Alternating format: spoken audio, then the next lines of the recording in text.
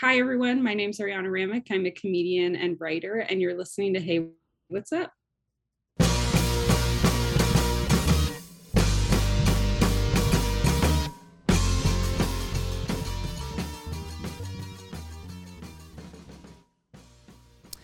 It worked. For the last few months, we haven't been able to get the Zoom guests to hear the music and the sound effects. So I'm always like, trust me, it's playing, and they'll see me bobbing my head. But I saw your head shake, so it looks like that worked.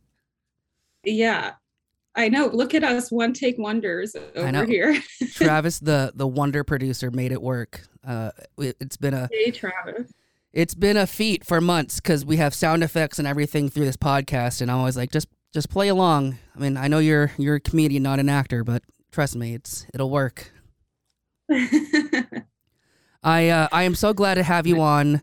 You are one of, I think, Seattle's like biggest comedians right now, and Oh, that's the statement I'm gonna make. I love that. Also, I mean, yeah. so I started comedy in Seattle when people like Brian Moot, I don't know if you know who he is, and Andrew Slater and Jeff Dye, all these people that are like, so Andrew Slater was just on James Corden. He did Conan on his last year, so he's pretty big. Yeah. Jeff Dye, Andrew's very funny. Jeff Dye obviously was on Last Comic Standing, and Brian Moot, he's a radio DJ down like Atlanta or Texas, one of those southern places. Nice. Yeah, I've been trying to get this running joke going where I tell everyone that I'm Seattle's number one comic, whatever that means. So I'm just run with that. I mean, it's basically when I see shows from my friends in Seattle, it's either you, Narin Van, or Jose Bolanos. It's one of those three that's headlining a show.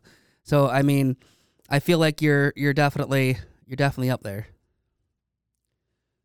Yeah, I think, it's funny, like so much about like doing comedy is actually about perception and stuff. And like sometimes I'll post my shows, sometimes I won't. And then people are like, whoa, you're doing all these shows. And I'm like, well, I've been doing them. I just really haven't been promoting all of them. So it is funny. But yeah, it's been good that things are picking back up after the pandemic because it was kind of rough for a little while with stuff. So yeah, definitely like February was crazy for me. So it's been fun. Did you do any of the Zoom shows during the pandemic?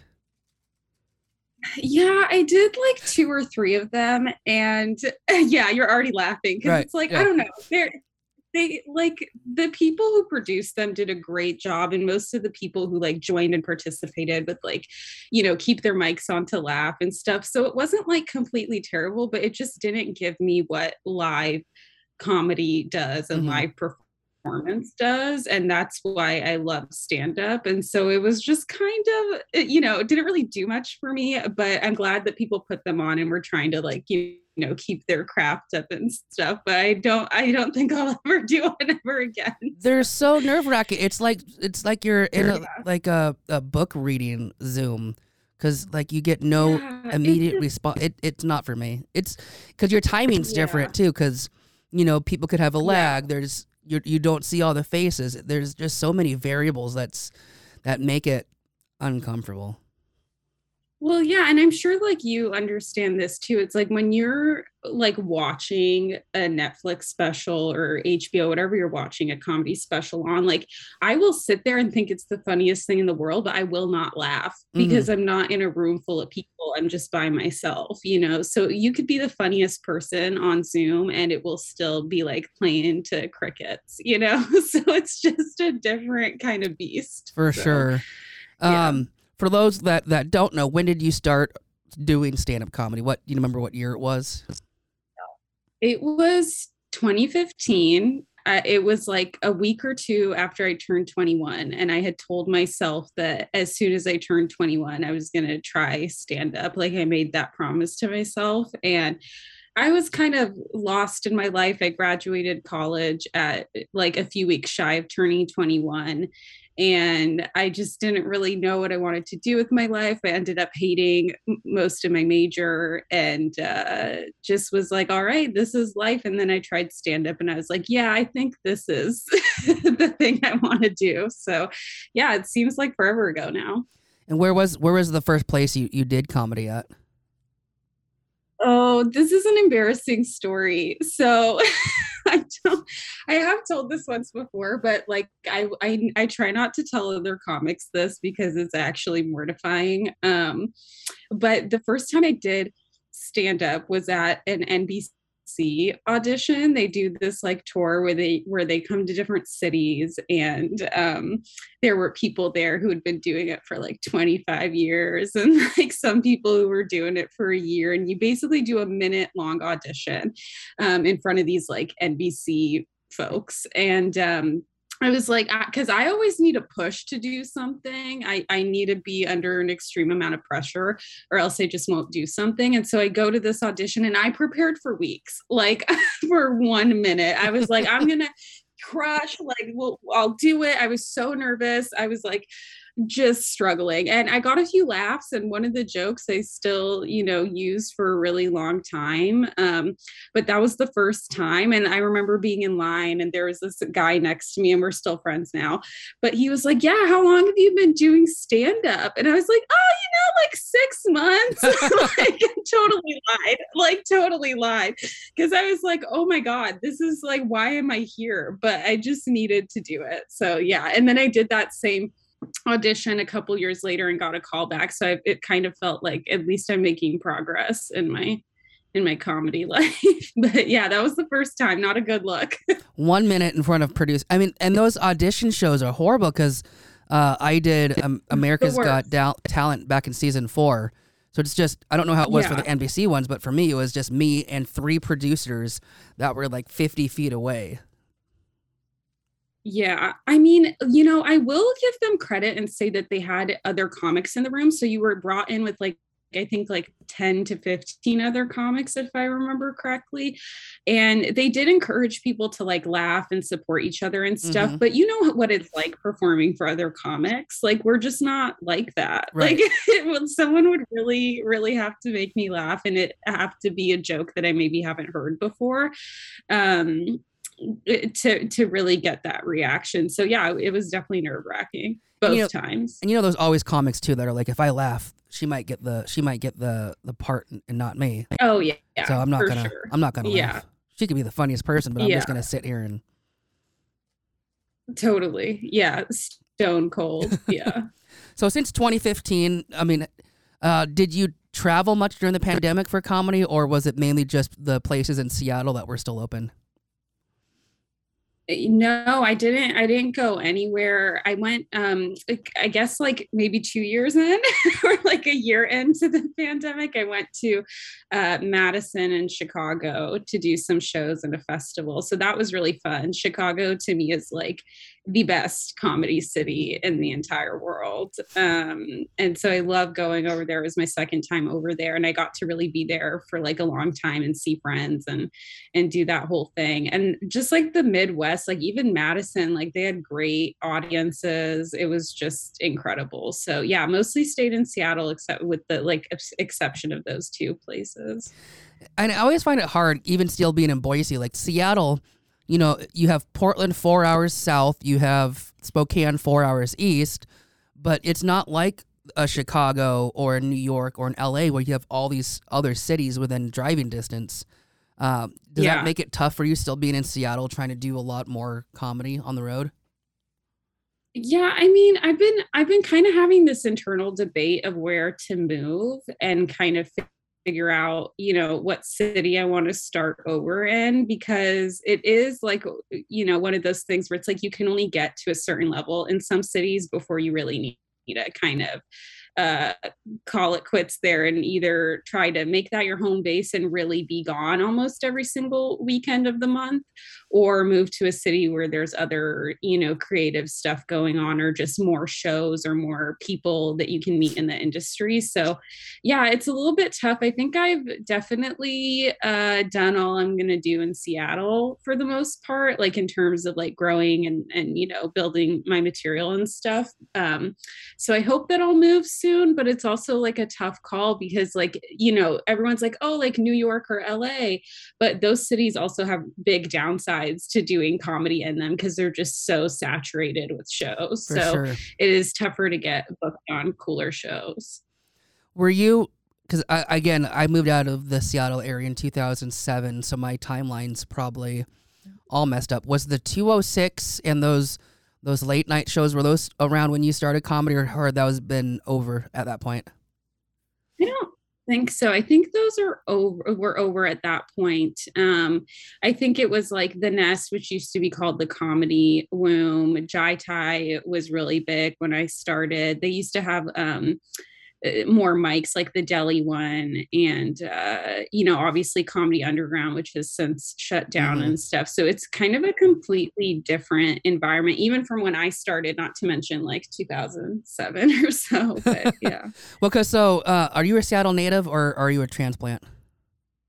So I'm born and raised here. I'm the only person in my family. My family's originally from Bosnia, but I was born a year after they got here. So yeah, Kirkland, baby. Oh my gosh, you're Bosnian? Two of my coworkers are Bosnian. They're gonna love this episode. Oh really? Yeah, they go back to God. Bosnia every year. I'm gonna say a shout out to Shavala and Layla. Oh, hi Shavala and Layla. I hope you guys are listening.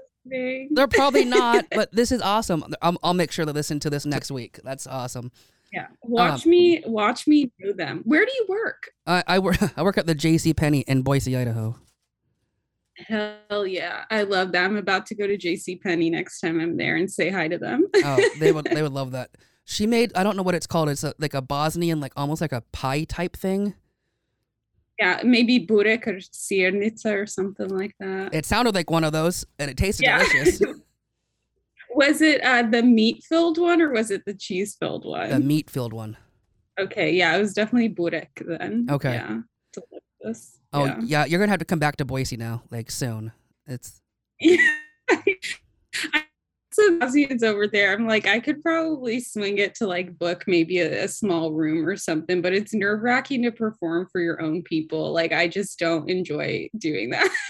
So. And see, I'm adopted, so I wouldn't know. Every time there's an Asian and like the one, because you know it's Idaho. Whenever I see the one Asian in the audience, I'm like, this is not gonna go well. This is not gonna go well at all. Yeah. It's like, it's just kind of one of those things where I don't know. It's just kind of, you know, they say comedy is funny if people have the context for it, but sometimes I feel like your own people have like too much context for it, and it's like, you know, they just have more of a critical eye or something. So yeah, it's interesting. You're also, there's no segues in this podcast, as you've probably listened to.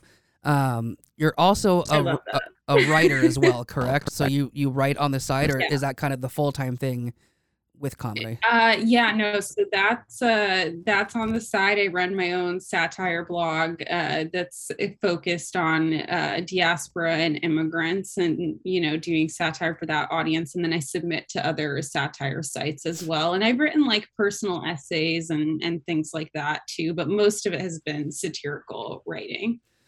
So do you see yourself maybe moving to New York and doing like the Saturday Night Live route, since you have that writer side of you?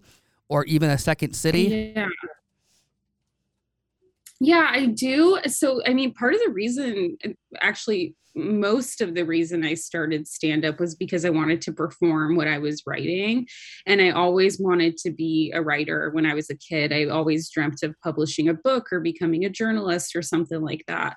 And so I do like the writing aspect of things, and it feels like, you know, extra special to perform what you write. And I've, you know, been more and more writing sketches and stuff. So that would be awesome. I don't know how well I would do in an SNL machine, especially since a lot of their stuff is like character based or, you know, impressions or things like that.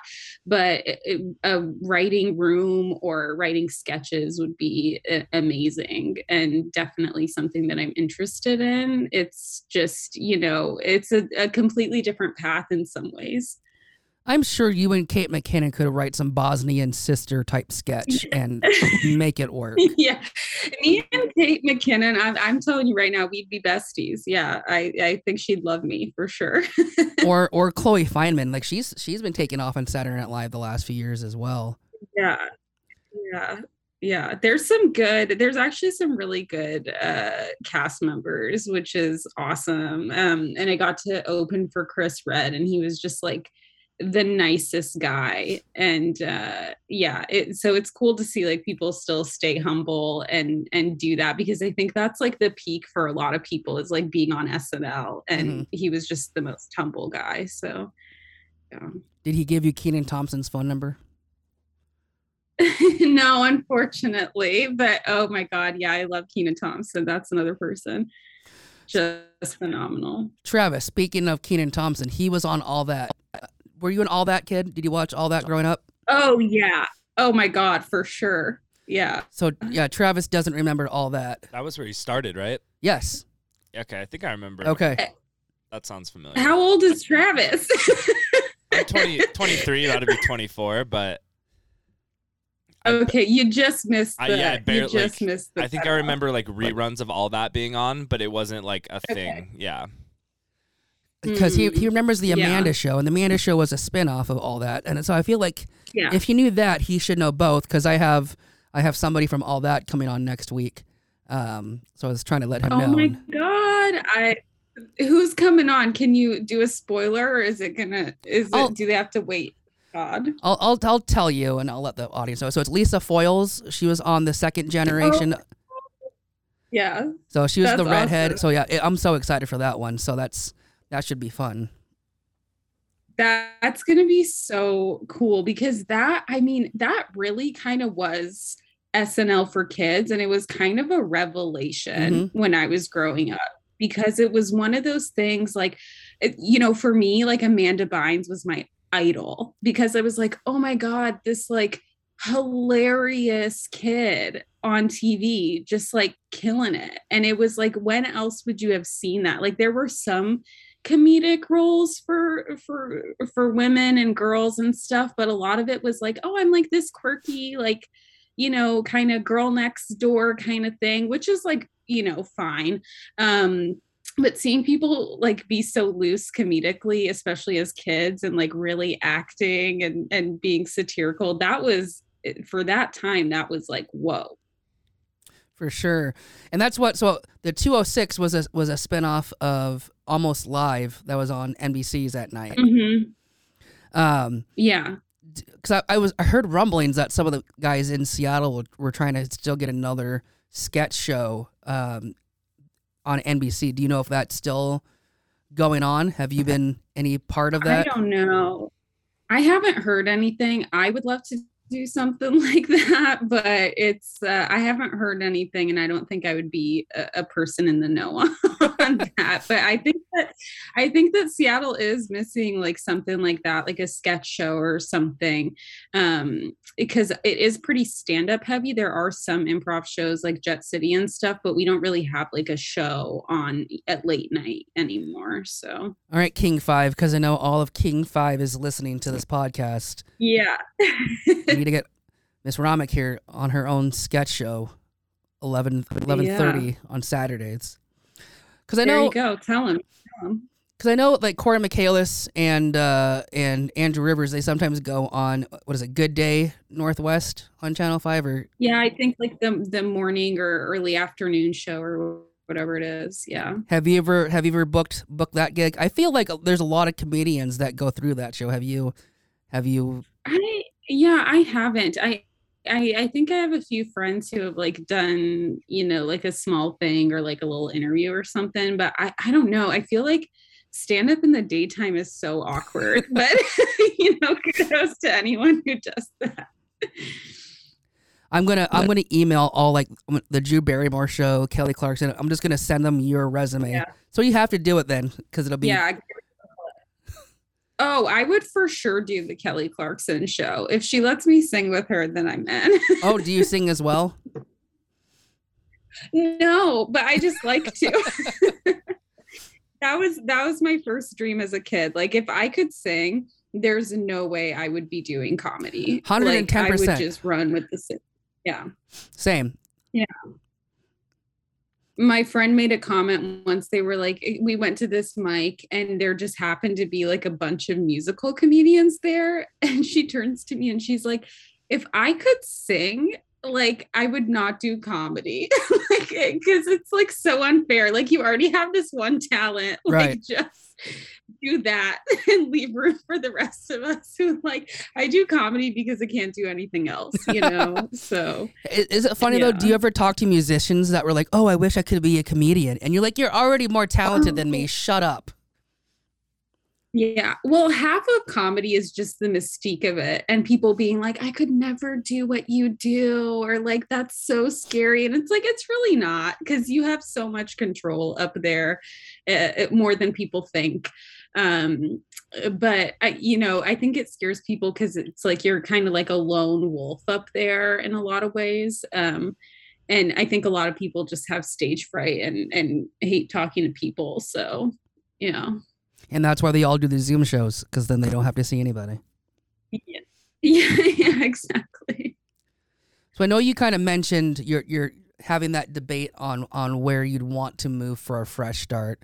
Does that ever worry you? Because I've moved. So I started comedy at 18 in Seattle, moved to Spokane, did comedy there for 10 years, and then moved to Boise. So that's, two different locations having to, because they don't know who you are, especially when I was 18. Yeah. It was MySpace. There was no social media, so there was no way for them to know what I did. Right. Does that worry you at all that you've worked so hard to get where you're at in Seattle that you don't want to start back, at the host level in Chicago or LA?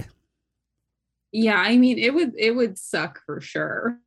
There's no getting around that. But I think there's like almost this almost like masochistic thing that we do with comedy where it's kind of like you want the hustle of it. And I think that part of the reward of starting over in a new city is just being able to observe other comics and kind of have to work your way through the rank, because if you're funny, like things will start happening for you, hopefully. Like there is obviously more to it than that, but like even here, the only way that I got booked shows, saw you that other show, and that's how you kind of make friends in cities too. And so as long as you're, focusing on being funny, like all that other stuff will fall to the wayside. So like, yeah, it's scary for sure, but I don't think it would, you're going to have to do it eventually. So right. It's just one of the things you got to roll with the punches.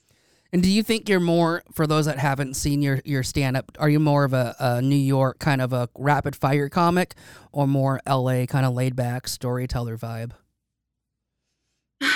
I'm not, I've been trying to do more storytelling in kind of the last year or two.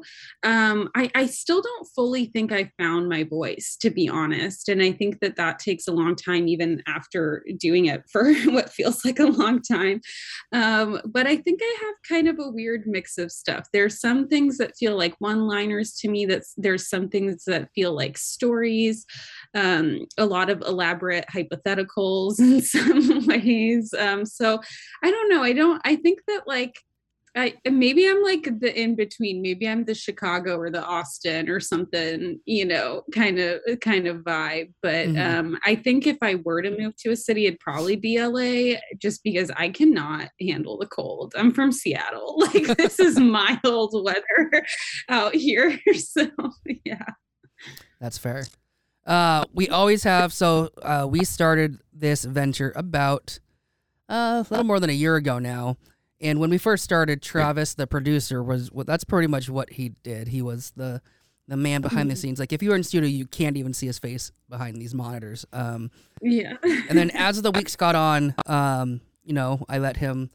I didn't let him. He started asking some questions. So now every week we let Travis ask a few questions, and I mean he's a lot funnier than me now. So he's taking what I do and just he makes me look bad. He's the Andy Richter to your Conan. I'm gonna start showing up at open mics and just doing Jared's jokes better than him. Yeah, just do his same jokes about being adopted and Asian. That'll work well. Yeah, you can't see me, but I'm a white guy with long hair, so I don't know if they'd fall for it very easily. But How many questions you got today? I'll probably do 2. Maybe we'll add a third one in there if I think of something. But so growing up or I guess kind of starting your comedy career in Seattle is, I guess most people usually start out in like a smaller town, I guess, and then Seattle would almost be like a bigger place that they would want to move to for comedy. Did that like help you at all, or was it more competitive kind of starting in that environment?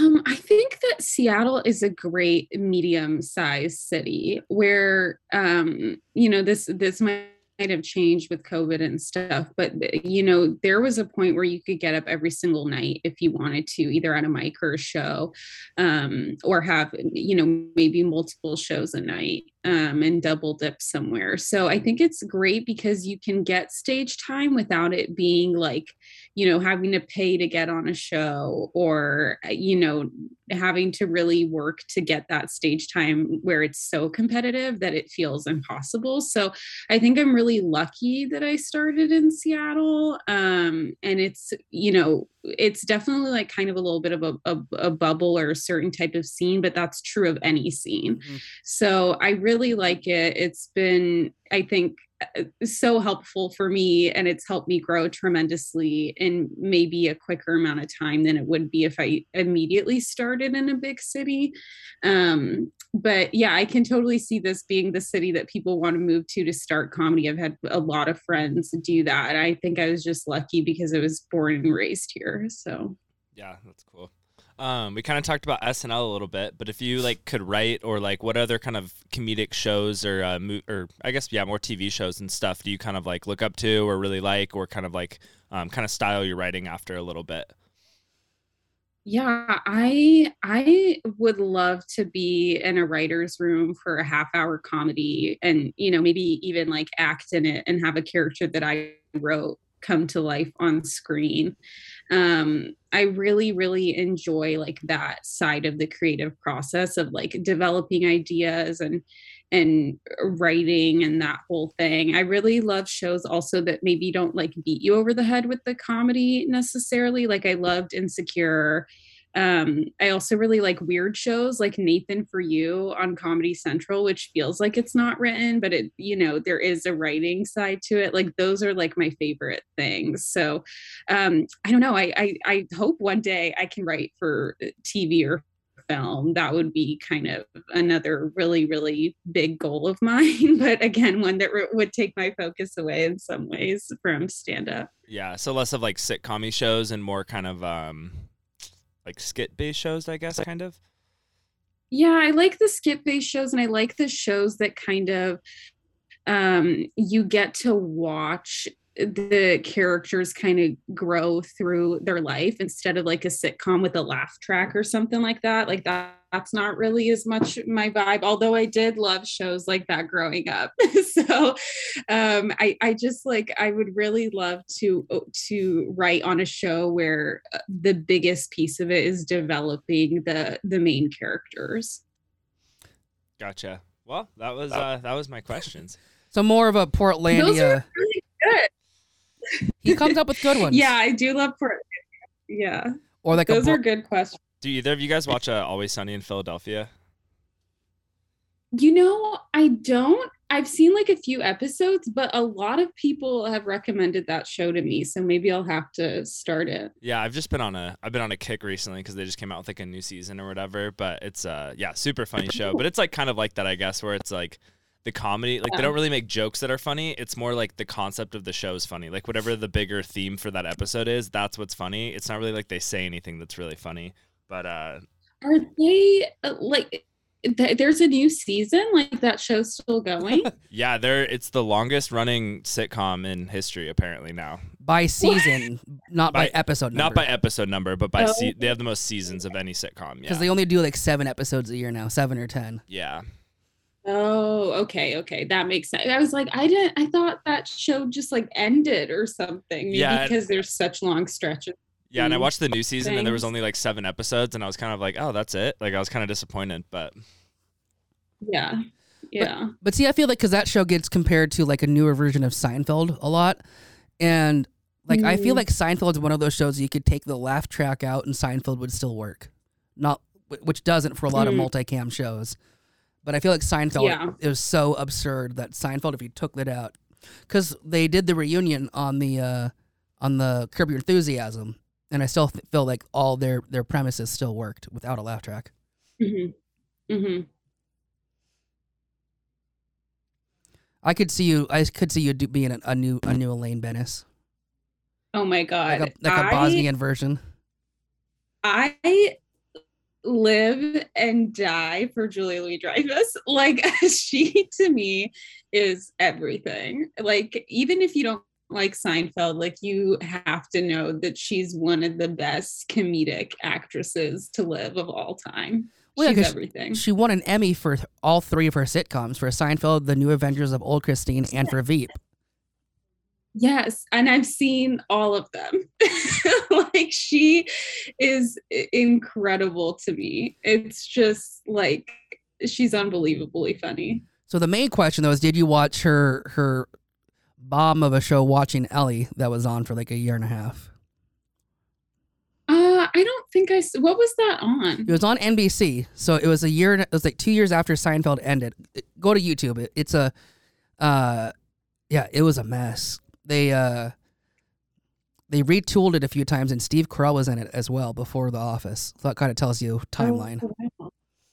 Was it a spinoff or something of her character, or was it just a random thing that they tried to like shoehorn her in? Yeah, no, it's called Watching Ellie, and I think the first season, each episode was like 30 minutes of her life, which they realized didn't work because of commercials. So it was like 22 minutes. It was just it was bad. And in the second season, they tried to make it more like a regular sitcom, and by that point, it was too late. The show had just dudded. Yeah, a swing and a miss, But that happens to, like, I feel like that happens to the best folks. Like, even John Mulaney's show was so bad. Oh my God! And like, I don't think it worked. Did you watch him on Saturday Night Live a few weeks ago when he referenced the sitcom?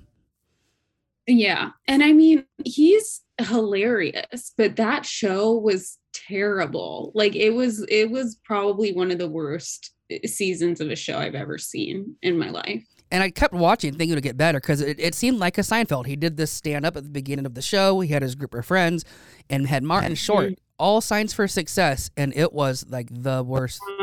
The worst. Yeah, it was like, oh, here are all these great ideas and people that can be on this project. And it's just like, they were trying to use premises that he's already told in other jokes. Like, the set was bad, the timing, it was just, everything was wrong. Yeah. No segues here. Yeah. Every episode we do our patented pop quiz. It's 5 rapid fire questions. We have a team of independent fact checkers. So if you get this wrong, basically I would become Seattle's hottest rising female comedian, which there's a few Seattle comics that I still know that probably would not like me to come back to the Seattle area. So you better win. All right, I'm ready. All right. Question number 1. Who was the most inspiring female comedian when you were growing up, and why? Oh man, when I was growing up, I really did love Ellen. I know that's like controversial now, but I really like remember listening to her jokes and being like, I don't know anybody who does comedy the way Ellen does. I also really liked some of Lily Tomlin's jokes, although I think that's like much older than when I was first getting into comedy. But when I was kind of discovering stand-up, I really, really liked a lot of her bits. But yeah, definitely Ellen. Like, that's to me, it was, her voice was so different and unique and really refreshing. All right.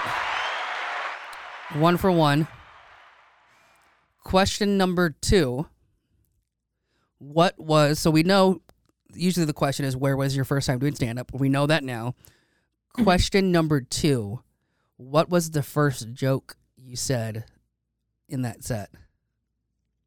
Oh my gosh. So I think that this was the first one. It might have been the second one, but the first one was, and I still tell this one sometimes. It was basically about dating in Spain because I studied abroad in Spain and how I couldn't tell if the guys were talking to me or their dogs on the street. And I won't give away the punchline, but that was basically the premise. Okay, that checks out. 2 for 2. And they're telling me it was the dog. They're talking to the dog. We just actually pull up the tape from her first set ever that she has no idea that was filmed. Travis worked for NBC. That's the. You were in the room. Yeah. Question number 3: who is one comedian you want to open for that you haven't opened for yet, and why? My dream of all time would be to open for Chris Rock. Oh. Like that to me, he's probably my favorite stand-up of all time. And he was the first comedian I remember watching and like memorizing his jokes and like retelling them to like my dad or my friends. And to this day, he's to me one of the most incredible comics. All right. You're acing it so far. Woohoo! I think I need to throw a curveball in, one that she won't answer. Who is your favorite comic currently in Seattle and why? Ooh, that's tough because I have a lot of them. You can do 2 or 3. We'll give you that. I love my friend Chris Mejia. His style of comedy to me is probably one of my favorites because he kind of story tells and interweaves some kind of ridiculous premises in there. My friend Alyssa Yeoman as well. I just think her voice is so different from, a lot of stand-ups that I've seen. And a lot of the jokes that Alyssa does, I don't see anybody else kind of doing the same premises. Mm-hmm. So I really enjoy that. There's so many, I feel like I'm afraid to leave anyone out, but I'll say Chris and Alyssa for sure. All right, so you're 4 for 4. Question number 5. What was the best advice you've been given in comedy, and who was it from? Oh, man, that's also a tough one. It's funny because a lot of the times the way that the advice kind of comes up is more so that it's like I'll be venting about someone and then someone will just be like, it's okay. Like, this is just hard. And it's like you have to put yourself out there and it's tough.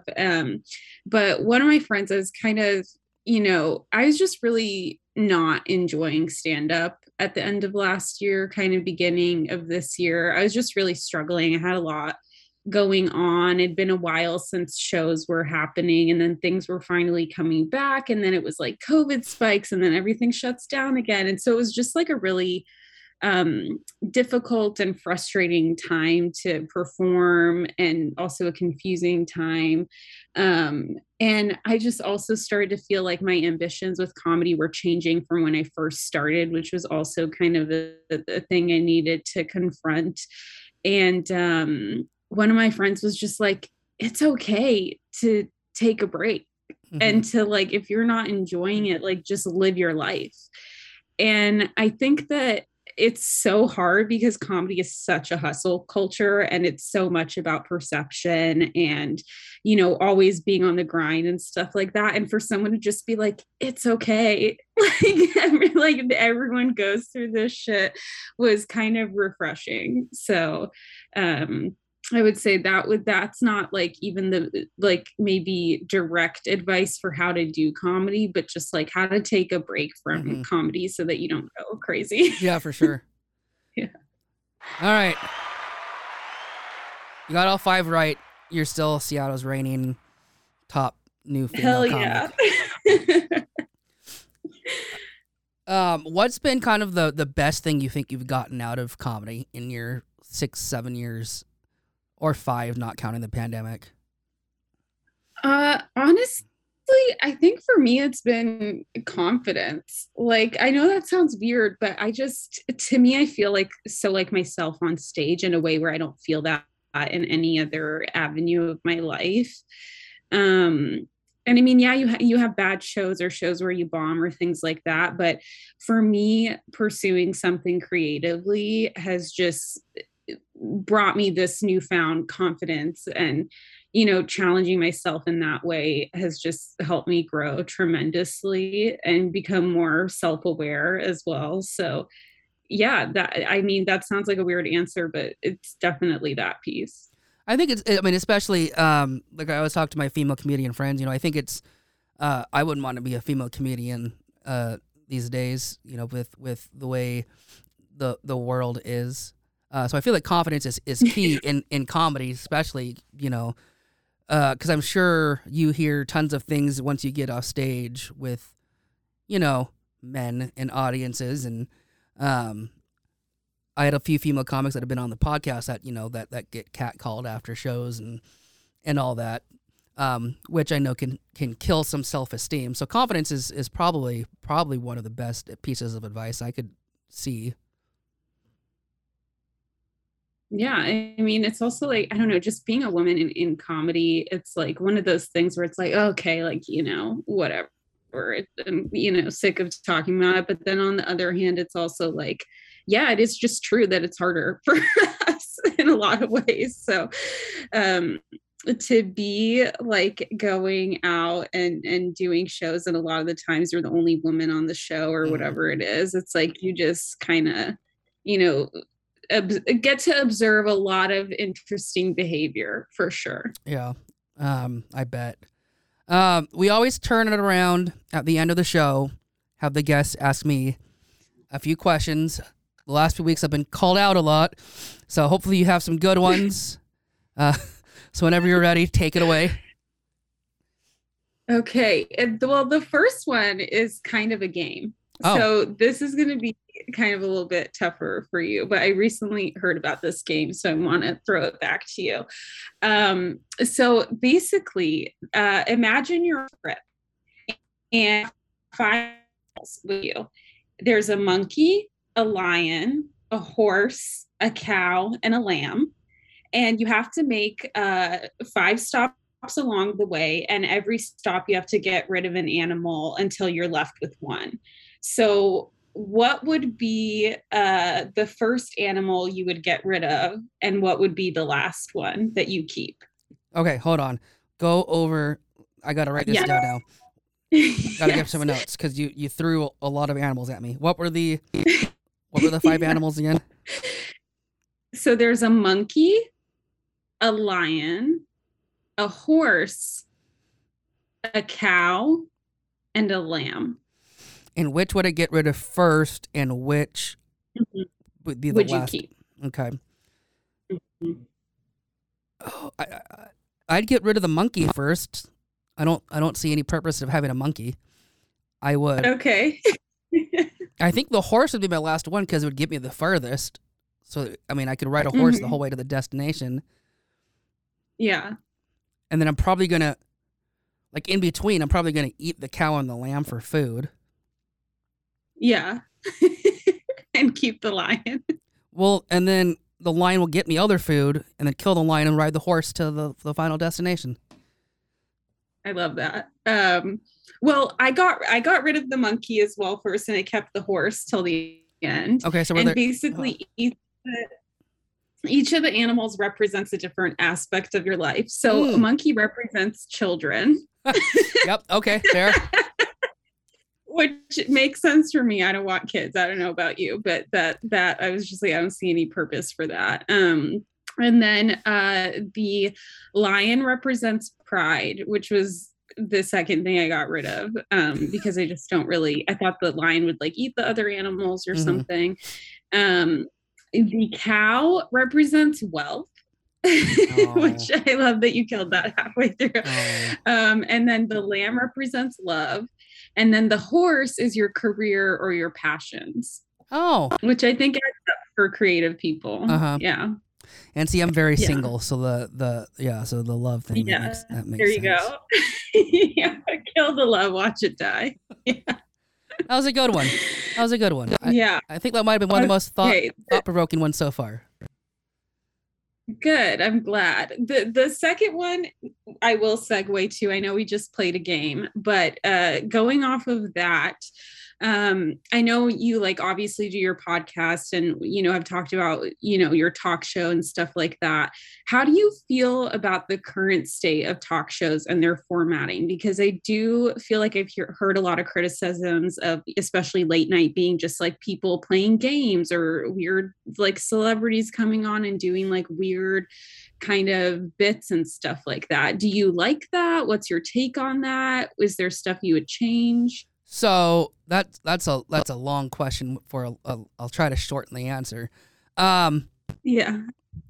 From a business standpoint, so if I was the president of NBC, ABC, or CBS late night programming, I get what they're doing because they want those viral clips. Viral clips equals ad revenue, so that's how they make their money. Do I like them? No. I think James Corden, does it kind of the best.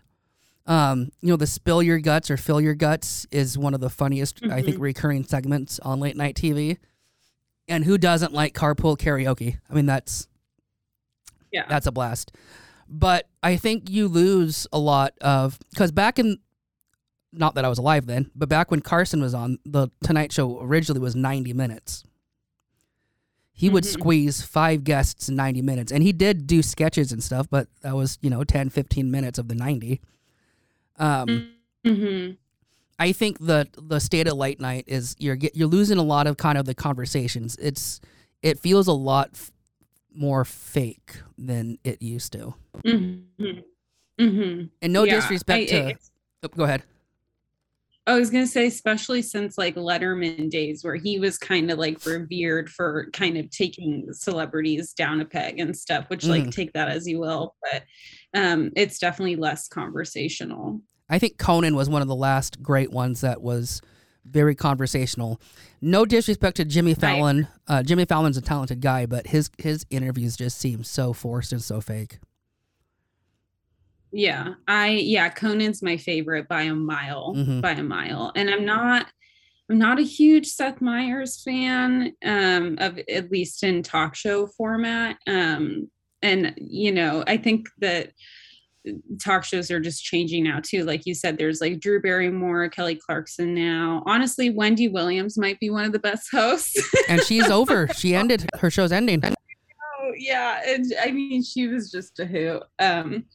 But yeah, it's definitely the whole kind of landscape is changing. My dream job is to host a talk show. I've said that many times, but I think it'd be more a combination.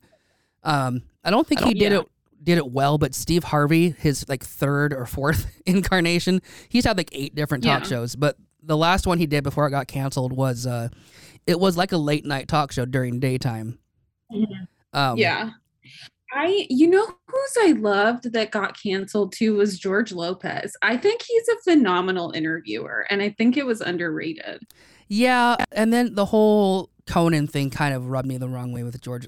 There's a few things about George Lopez I'll message you later that I probably shouldn't say because he's really famous and probably could get me.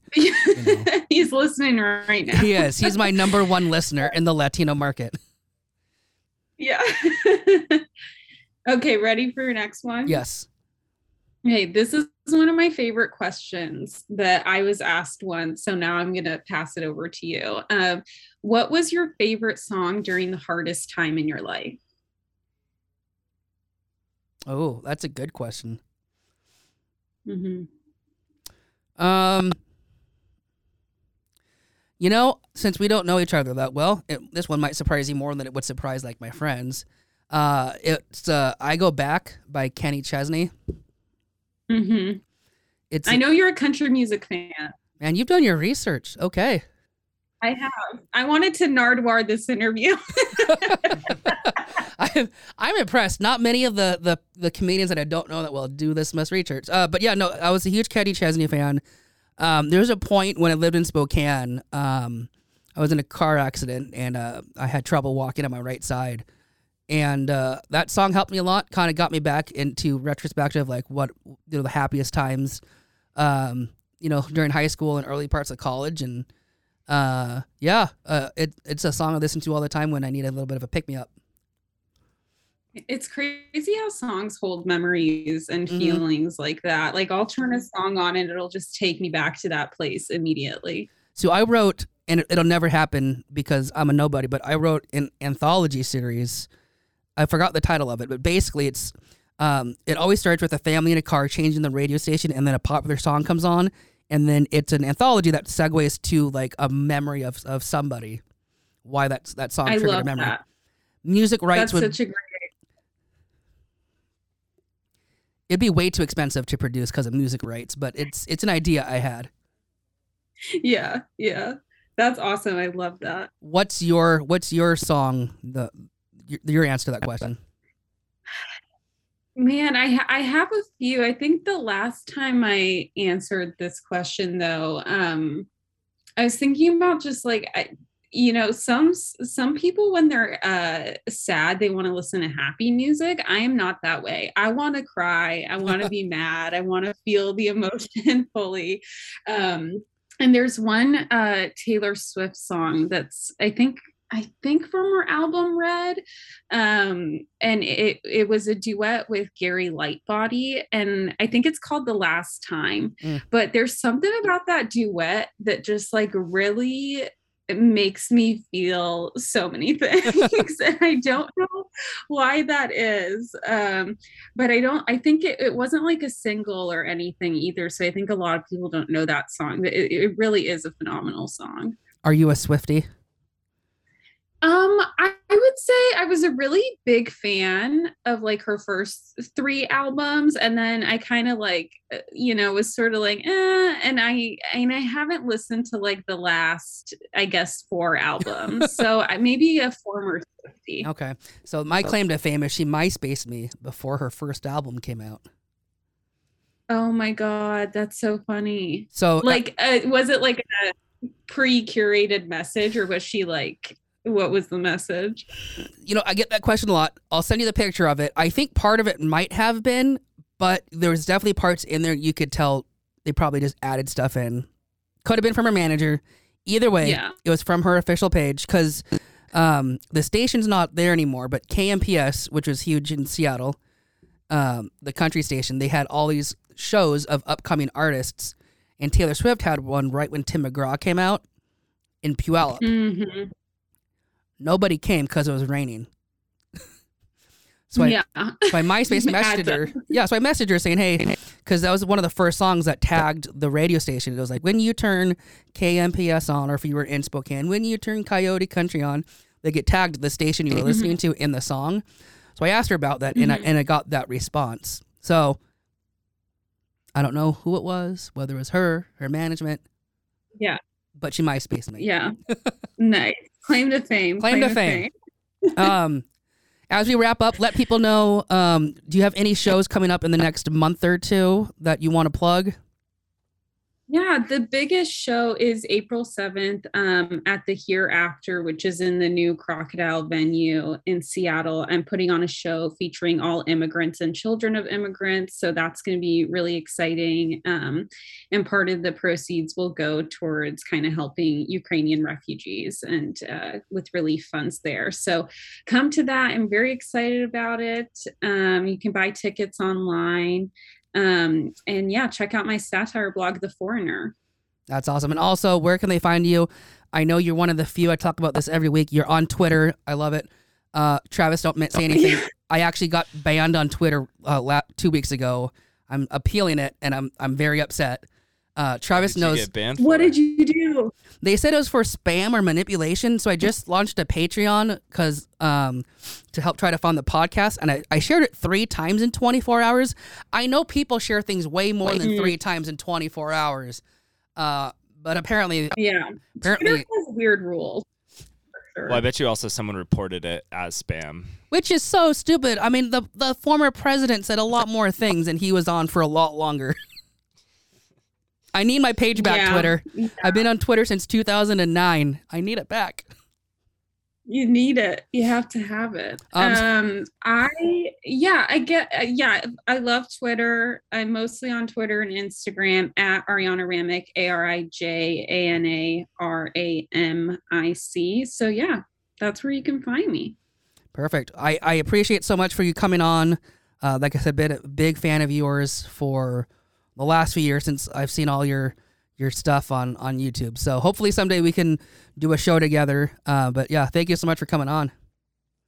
Yeah, thank you. Thanks for having me. Thank you. And thank Travis and the studio. All right, guys, we will see you next time. Thank you to Ashley and Jen again and Alexandria for subscribing to the Patreon. And we will see you next time on Hey, What's Up, the podcast.